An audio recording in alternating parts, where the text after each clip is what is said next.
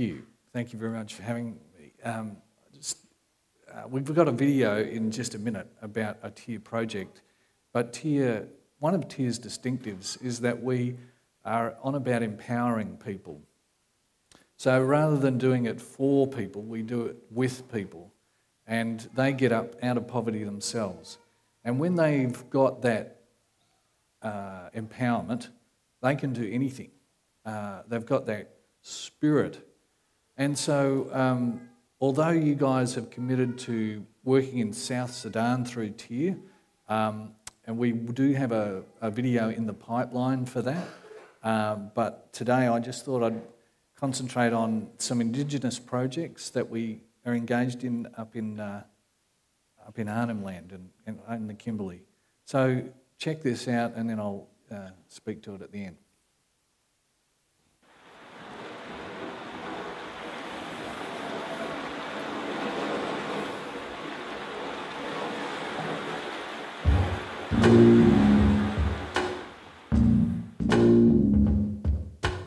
Yuna berbukmak ngara dole ya beri kera we. Ne kugara kadar wangai. Alaro ngara kagunga yuna rao. Nawe ngara kadol nama berpro. Yung kerwilik tunyan. Chronic disease tuala. Problem bermala chronic disease problem bermala. Yendin meretera. Ka taruan.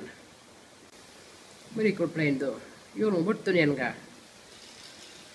Pichen belly getting evacuated. But I in the hospital in Darwin. While Napruka they are burying and you are going. Don't come in Napruka.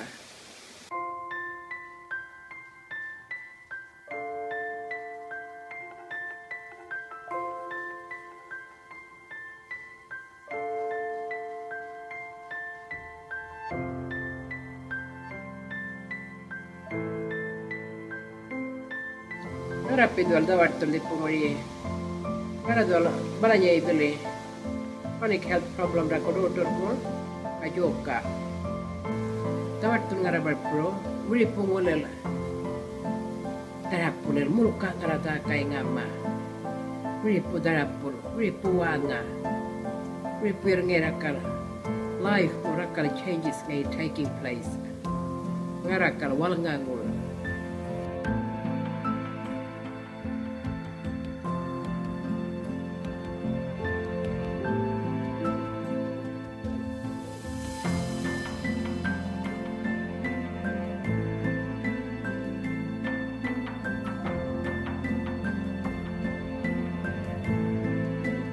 Nali ngatay ngaray ng kayon rumbal ngarako kanjar ngarako rungen maram dinin mo kanjar ngarako kanjar ngir tolwel chendi kanamba dial ngarakanin na atwan yang arada walan marche ngaralika lu maraman yaropton duartun bukko yaropton duartun kanjar ako ni rungen maram.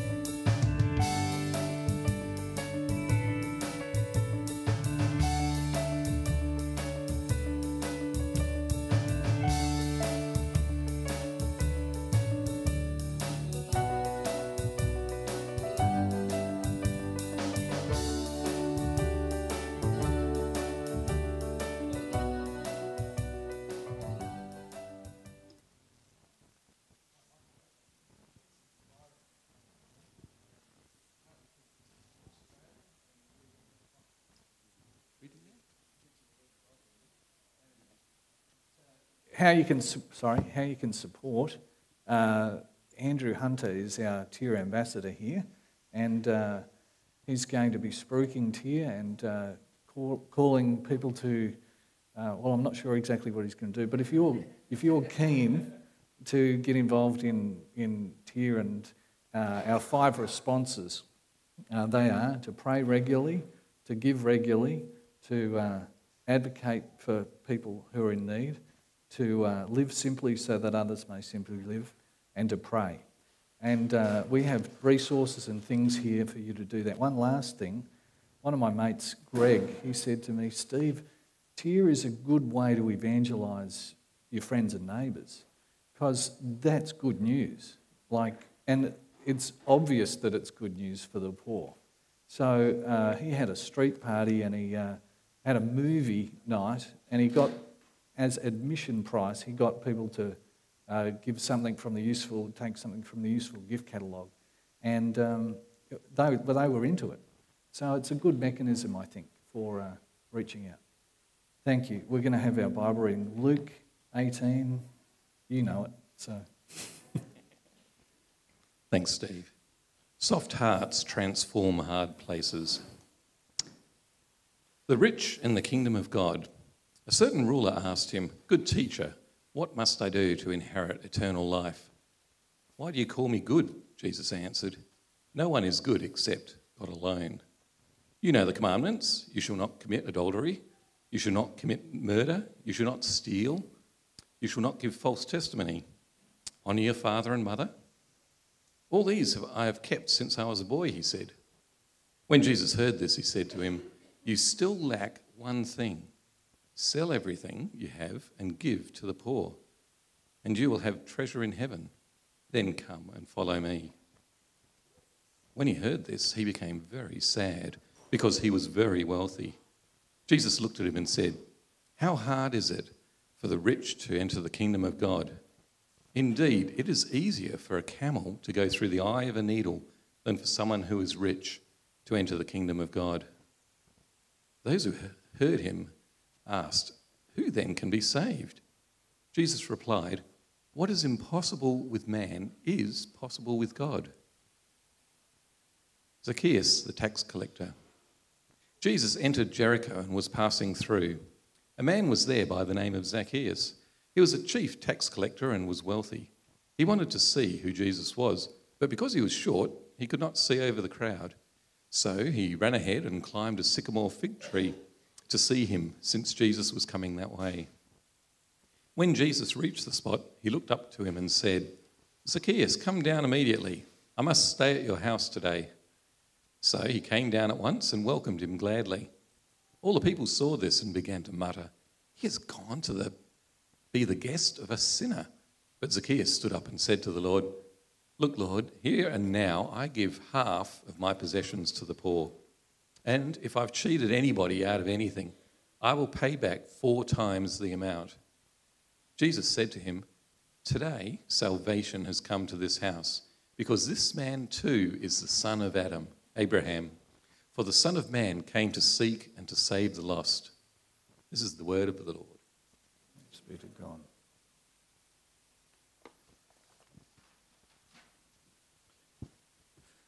Well, thanks again for having me. Really appreciate the opportunity. So in TIA, we work in hard places. And one of the things is that as you read in the Bible, there's not many references about hard places, but there is a lot of references about hard hearts. So I looked at these 2 stories, which are almost next to each other in Luke 18 and Luke 19, about 2 rich men. And one man had a hard heart and rejected Jesus and his call, and the other one responded. So what's the difference? Because in a sense, we are rich. We are in that position. If you have an income of more than $50,000, I believe you're in the top 1% of the world's richest people. So if you want to check that, go to globalrichlist.com and check in, punch in your annual income and see where you are in terms of the world's wealth. But we're at least in the top 5%. So that has implications. So what does that say? here we have, in terms of the rich young ruler, we have this guy who says, good teacher. Now, I think he's coming from an understanding of a merit-based understanding of life rather than a grace-based understanding of the gospel. That rich man thought that if you worked hard enough and achieved hard enough, you would be rich enough and God would bless you. Whereas those who are poor, God is not with them. God has abandoned them and they deserve it. So he comes with that sort of framework, and right from the get-go, Jesus challenges him and says, why do you call me good? Only God is good. In other words, you can't achieve this stuff. You need to fall on God's grace. And then he begins to list the commandments. Now, he lists the second 5 commandments. The first 5 are about getting right between you and God, and the second are about getting right with each other, the horizontal axis of the cross. But he leaves out, you shall not covet. And it's like he's setting this guy up for, it's like in volleyball, he's setting this guy up for a spike. And this guy says, all of these commandments I've kept since I was a child. Really? You've done all of that? Jesus says, one thing you lack, sell everything you have, give to the poor, and come follow me. There's the spike. Boom. When he heard this, he became very sad. Why would he become sad? Because he knew he couldn't fulfill the law. This high jump bar was just too high for him. He couldn't achieve more, earn more. He had to just give up and fall on God's grace, and let go of his wealth and let go of everything and begin to follow Jesus. It was too much for him. Richard Rohr talks about the spirituality of subtraction. His merit-based understanding of life, he couldn't swap it for a grace-based understanding of life. He had a hard heart to Jesus and to the poor. In Matthew's Gospel, it's interesting that the word he is used when he says go, sell everything you have. The word go is the same word that he uses for, says to the lame, get up, be free, be released from your sin, right? It's like greed is a disease that you need to be released from. And so he goes away, and as he goes away, he says to his disciples about this guy how hard it is for the rich to enter the kingdom of God.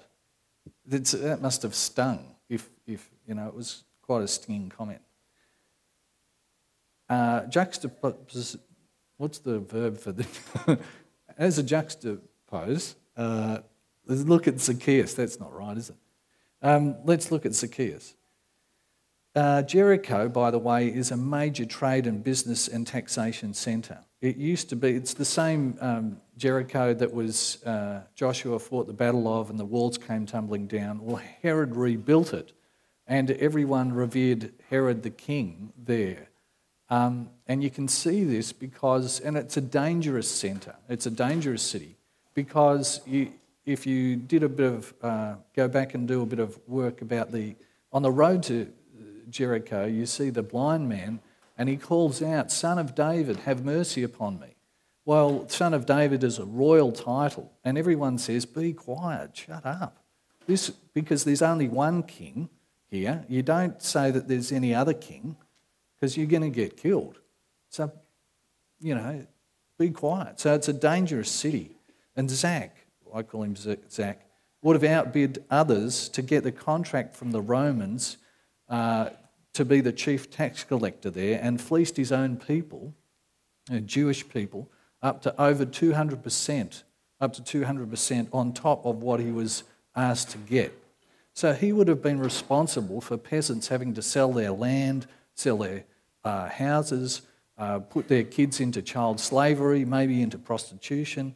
It was a dangerous and hard place, Jericho. And when Jesus asked Zach to host him for lunch, most people thought that Jesus was a benefactor of that system. And so not just the Pharisees were shocked, but everyone, it says, was shocked that Jesus did that. But Jesus doesn't seem to worry about his reputation. And interestingly enough, when you look at Pharisees, they were worried about touching the lepers or the socially outcast in case they got unclean. But with Jesus, it always worked the other way around. When he touched the leper became clean. He didn't become unclean. So he invites him down for lunch, but Zacchaeus is both he's hiding, but he's longing to be found. He's up a sycamore fig tree, and he's hiding and he's wanting to be found. I believe that. And I think many of us are hiding, but we're wanting to be found. And a lot of us hide behind our smokes or our jokes or our houses or our cars or whatever it might be. But Jesus invites him down for lunch. And I'm reminded of that verse in Revelation, "Behold, I stand at the door and knock. If anyone hears my voice and opens the door, I'll come in and dine with him and have a meal with him." And I believe that a lot of us hold that door locked and bolted because we're afraid of intimacy. We are afraid of connecting with God's grace. But perfect love can drive out all fear. And Jesus is that. So in the midst of the meal, the penny drops from his head to his heart, and he experiences this grace and receives this grace of Jesus. And he repents, and he says, "Look, half of everything I have, I'll give to the poor, and if I've robbed anyone of anything, I'll pay him back 4 times as much." So his repentance led to action. It wasn't just, "I'm sorry." It was a commitment to, in front of everyone, a public commitment that he would do that. And so Jesus says, today salvation has come to this house. Salvation is linked with how he responds to the poor. It's a direct consequence. And then he says, the Son of Man came to seek and to save that which was lost. So let's compare and contrast the two stories. First story, the rich man had a hard heart, whereas Zacchaeus had a soft heart and repented. And in Luke 18, it also mentions the parable of the Pharisee and the tax collector that said, the Pharisee said, "I thank you, God, that I'm not like this, a tax collector." But his prayers just bounced off the ceiling, whereas the tax collector didn't look up to heaven, but beat his breast and said, "Father, have mercy upon me, a sinner." And there's something about that humility, there's something about the softness of your heart that God is moved by. I believe that. It's that verse about a contrite heart in the Psalms. I believe God's heart's moved. That if we walk humbly with God, that should lead us to mercy, to loving mercy. That should lead us to doing justice and standing up for the oppressed, on behalf of the oppressed and marginalised. It should lead us to that. Sometimes, for some reason, I don't understand, but it tends to be blocked. I don't know. I don't know how you can experience God's grace and not give and not serve and not go to the least and last and lost. And maybe that's our issue. Maybe we haven't totally accepted God's grace for ourselves. Or maybe we just have a hard heart. Looking at those two stories, there's a connection in both between the rich and the poor. Like Jesus has to, in the first story, put the poor in front of the rich man's face and says, "Go, sell everything you have and give to the poor." Whereas in the second story, Zacchaeus just overwhelmingly responds out of grace and love. And I believe that our liberation and salvation is tied up with the liberation and salvation of the poor. And I was taught that when I was a youth worker in Balga-Kandula in Girraween, and I said, I was working with mainly Indigenous kids, and I said to one of the elders, I said, "Look, I'm a Wadjala, I'm a white fella, and in some sense I have no business being here, but I'm paid to work with your people. What do you want me to do?" And he said to me, "If you're here to help us, go along. But if you're here to find your own liberation and your own, while you work for our liberation, then you're welcome." And I think that's that's very profound, and I think it's a tier distinctive, that we tend to not just be a charity where you give money to the poor and that's really good, but the problem there is the poor are still marginalised and you are still in the middle. In terms of justice, we, the poor, and i.e. Jesus, need to be in the centre, and we need, everything we do needs to be for and with Jesus, for the poor and the marginalised. And I think that's a radical shift that not a lot of churches understand and grasp. Because, one last thing on that, Jesus says, blessed are the poor, for theirs is the kingdom of heaven. So the poor become the new centre. In the first story, I've said that, sorry. Can you imagine what Jericho might have looked like 5 to 10 years after Zacchaeus has started to follow Jesus?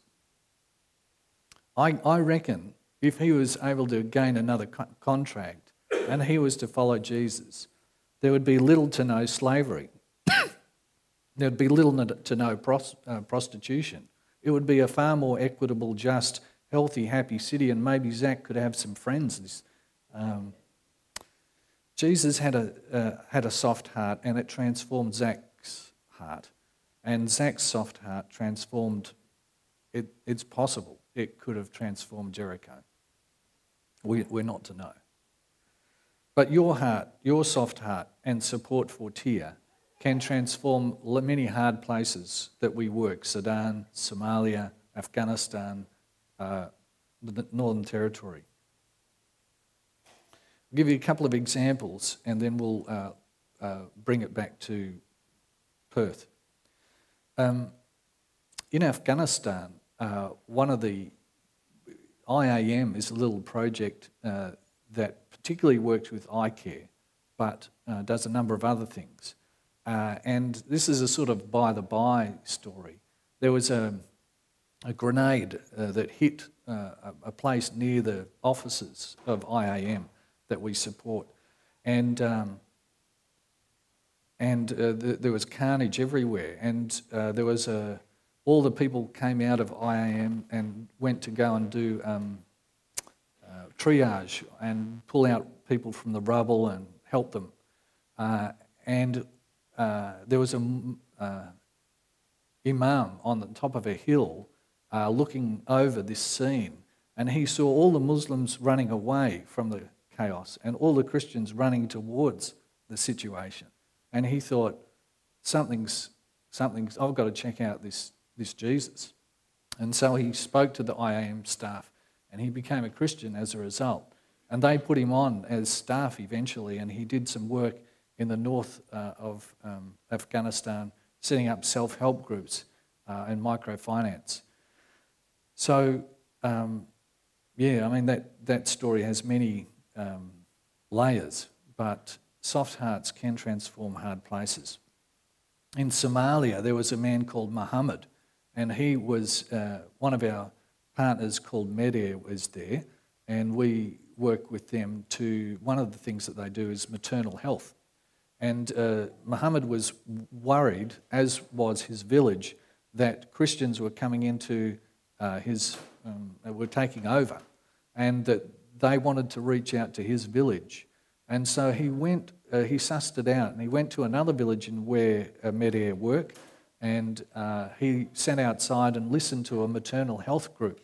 And all they were doing is trying to help people to understand how to have a baby safely. Well, he went back to his village and said, they're actually okay, these Christians. They're actually teaching us good things. And one day his wife was having a baby and the baby was breached. So he sat outside his home and yelled instructions into the women inside, and his baby was saved as a result. And so he became an evangelist for Medair and for the work of Tia's supporting work. And so Medair came and established maternity groups in his village. So what of us in Australia? In many ways, Australia is a hard place. I think it was Kierkegaard that said the hardest cross to carry is a gold one. So how can we not only for ourselves fall on the grace of Jesus and be open to it? By the way, I have a friend called Steve, and he was my mentor for a while. Lives in Melbourne. Really wise kind of guy. He said to me, Steve, God is always trying to make a pass at us. He's always trying to help us understand his grace, but we can't see it. And we look for it in a particular way, and unless we understand it, we tend to block it off. He said, I'll give you an example. He said, my wife had we had a bit of a fight, and she was in the wrong, Steve. She was, and he said, I was waiting for her to say, I'm sorry, will you forgive me? And it never came, Steve. It never came. He said, but what she did say is, how can we move forward from this? How can we make this right? And he said, if I was stubborn and hard-hearted, I wouldn't have heard that. I would have said, you haven't said sorry, so I'm going to hold that against you. He said, so I need to be open to the Spirit of God moving anywhere and everywhere, and looking for opportunities to receive that love and grace. And I think he's right. We tend to just block things, and we tend to not receive God's love, either through other people or through his Spirit. And when we do receive that grace and love, and we are open to it, he works in our lives, and it changes things. So I and a bunch of my friends, we moved into Lockridge because it was a very hard place. It was, it was a state housing sort of suburb. Anyway, we moved in, and a bunch of us made a commitment to working with friends and family and neighbours, and particularly the least and the last and the lost. And the Anglican Church was a fascinating thing. Particularly these elderly women who were the elders there. After a few years, they began to talk amongst themselves, and they said, Steve, this place has changed in the last 3 or 4 years. All around us we're seeing changes. And Wendy and I were talking, and we reckon the reason is because of you. And I said, well, I don't think it's just me. I think our community has really made some inroads into loving these people who have been some of the causes of problems in our community. And one example of that is I had a friend called Dave, and Dave was recovering alcoholic. We got him in from St Bart's, actually, and we housed him, and we pastorally cared for him, and we loved him, and he became a Christian. But he still had issues. One night when Dave was tipsy, he said, I'm really hoping I haven't told this story here before, but anyway, one night when Dave was tipsy, I said, Dave, what do you want to do with your life? He said, I really want to be a carer. I said, well, Robbie needs caring, and Robbie was he had a mental illness, and he used to cut himself up. And they didn't know what to do with Robbie because he's burnt all his carers, like really hurt them. And so I said, oh, that's right. Dave had one of the problems with Dave was that he had a charge against his name that was less than 10 years old. And so they wouldn't let him be a carer. But because they were so desperate, they allowed Dave to be a carer to Robbie and give it a go. Well, that's been going on for years, and I think it was last year, we sat around at a blokes group one Friday night, and Robbie says to Dave, Dave, if it wasn't for you, I'd probably be dead. You've saved my life, Dave. I'd probably be in locked ward in Greylands, and probably would have topped myself. And Dave says to Robbie, well, Robbie, you've saved my life. If it wasn't for you, I wouldn't have a reason to live. I wouldn't have found God, and I wouldn't have gone off drinking. I would have just been stuck in my room. And so Robbie came up to Dave and gives Dave a great big hug and a kiss on the forehead. And he says to us all, you guys have saved my life. You know, without your support, I don't know where I'd be. And he gives us all a great big hug and a kiss on the forehead. There's something beautiful that when you know you're broken and you know other people are broken, God happens in the mix. And I don't know how to put that into words. I just know that it's true.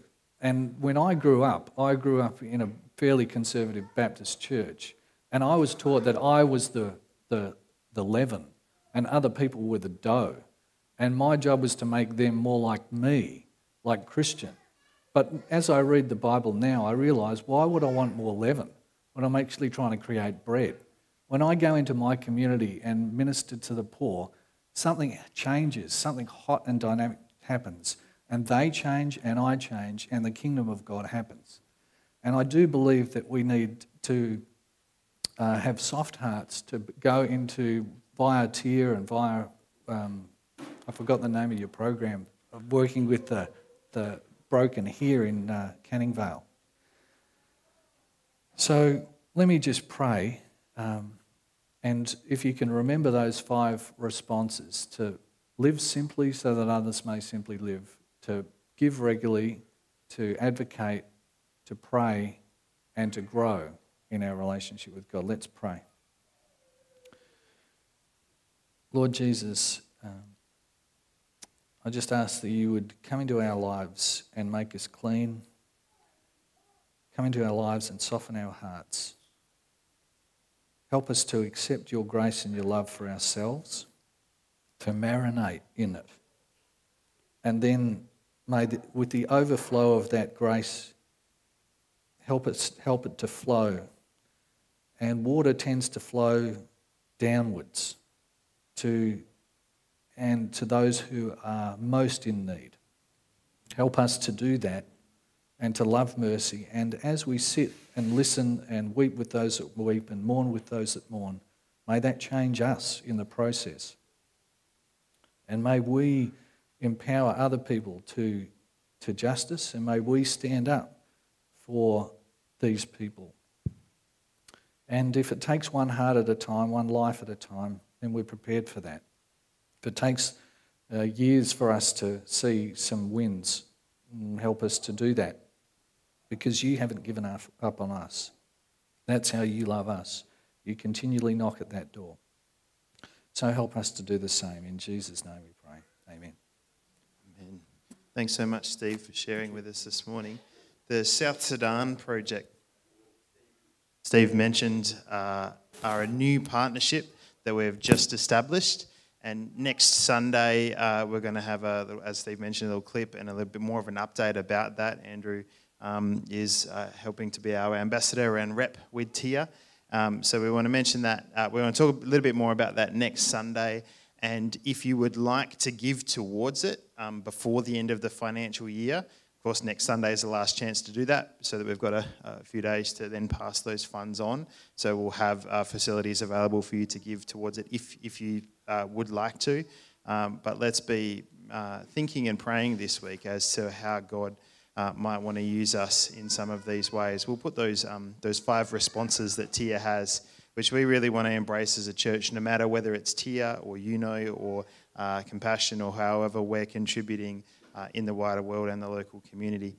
So music team, do you want to come up and lead us in song? We're just going to close out this morning in song, and this song is a great one for us to be singing this morning as to how Jesus